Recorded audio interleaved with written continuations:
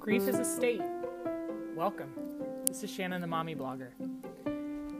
Grief is a state, no different than Colorado or California. And in this state, there are many cities. Denial, anger, bargaining, depression, acceptance. And these cities, they have many roads. Sadness, regret, guilt. And this woman has lived in this state in every city. And this woman has driven down each road in every city many times. So it makes sense that God would want me to drop a map. I'm a native. I moved to grief in 2010, and the first city I lived in was Denial. I lived there a good year or so, and each death I experienced only extended my stay. I couldn't wrap my head around the losses of my loved ones immediately, so I unpacked my bags and settled here for a while. I traveled the roads of sadness and guilt frequently during my time in Denial. One minute, I was sobbing and contemplating suicide. The next, I was regretting all the awful things I may have said in a lifetime filled with divorce, substance abuse, bad boyfriends, abortions, and every sinful thing you could possibly think of. Eventually, Denial got too small for me and my growing problems and baggage. So I moved to anger, the hottest part of the state of grief. Anger completely defined me during my stay there. Everything I said or did had a hint of homicidal rage to it in anger. I couldn't control my emotions, my tears, or my frustrations. Anger almost cost me my marriage, my children, my family, my future. Needless to say, I didn't last too long there. So the bags got packed and away I went. Next came the town of Bargaining. Now, to be fair, I was misled by the name of this town. My coupon-clipping heart was pitter-pattering at the thought of living in Bargaining, because I cannot turn away from a good bargain. But this town was filled with bad bargains, mainly bargains against God. God, if you take this pain away, I will be your most devoted follower. Lord, if you heal so-and-so, I will say Hail Marys until Madonna has a hit movie. Jesus, if you do this, I will do that. This is all that bargaining had to offer me. A battle with my faith and my Heavenly Father. Boo.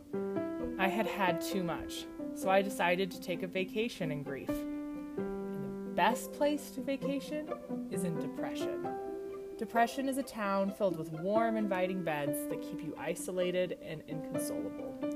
Kleenex is a town currency, along with Ben & Jerry's and every chick flick known to mankind. Depression offers you nothing, but depletes you of everything. You lose a lot of weight here, too, and most of your mind. Depression is the last stop for some in grief. Some can't handle much more than this on their journey. So in turn, depression has a ton of mortuaries and gravestones. It's a sad town for sure, but the beds are insanely comfortable. But the most beautiful part of grief is without a doubt the town of acceptance. The roads are paved with the realization that God is in control, and He works all things together for His good. The lights are always on, and the people are kind and welcoming. Jesus lives here, even though He travels all throughout the state of grief. He goes where His lambs are, and that is the foundation of acceptance. Acceptance is where I want to raise my children. Acceptance is where I want to grow old with my husband. There are 5 to 7 stages of grief, depending on what website Google leads you to. Some people equate grief to climbing stairs, one level at a time. Others may think of grief as a season, and for some lucky individuals, it is merely a season in their lives. Grief is a vacation home to some, a prison to others. But my favorite analogy of grief is the one that God just placed on my heart. Grief is like a 7-layer bean dip. Yeah, can you tell I'm hungry? An unending supply of 7 layers of cheese, guacamole, and beans with a rapidly decreasing supply of tortilla chips. And you don't eat a 7-layer bean dip 1 layer at a time. You take your chip and dig in, getting every single layer to fit on this ill-equipped chip for one glorious experience. Some of it tastes salty, parts may even be sweet. Bean dip can be served as an appetizer or a side dish, and it can be a dish eaten year-round or only around the holidays. It all depends on how you take your bean dip and what chip you choose to scoop all of that gloriousness into your mouth. Okay, I'm getting off on a tangent now. But in all seriousness, grief is your bean dip, and Jesus is your chip. Now, before I get hundreds of emails telling me how blasphemous I am to compare my Savior to fried tortillas, hear me out.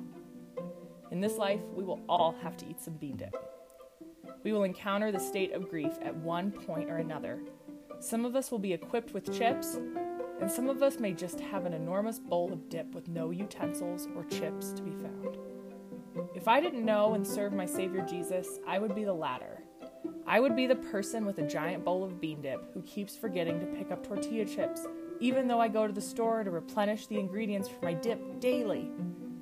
You can go through the stages of grief without God, but it's much more difficult to swallow.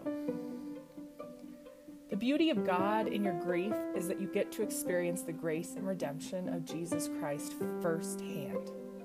You get to experience his love as if he is sitting next to you on the couch.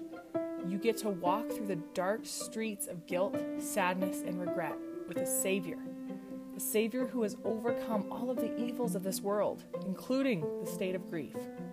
Jesus is the anchor in your storm. He is the sail on your ship. And I don't know about you, but I certainly don't want to be in the oceans of grief without a sail on my ship.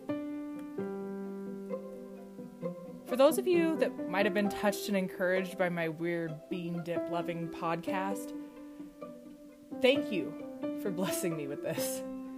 I hope my words were God-breathed to you and filled with the love of the Holy Spirit, for that is what I've prayed for.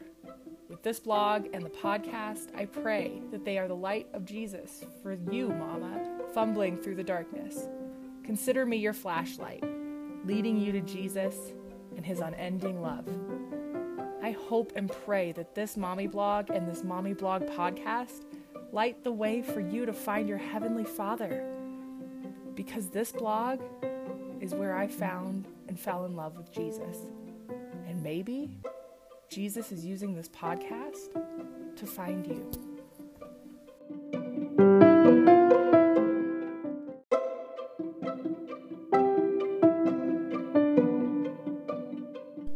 You've reached the end of another episode of Shannon the Mommy Blogger.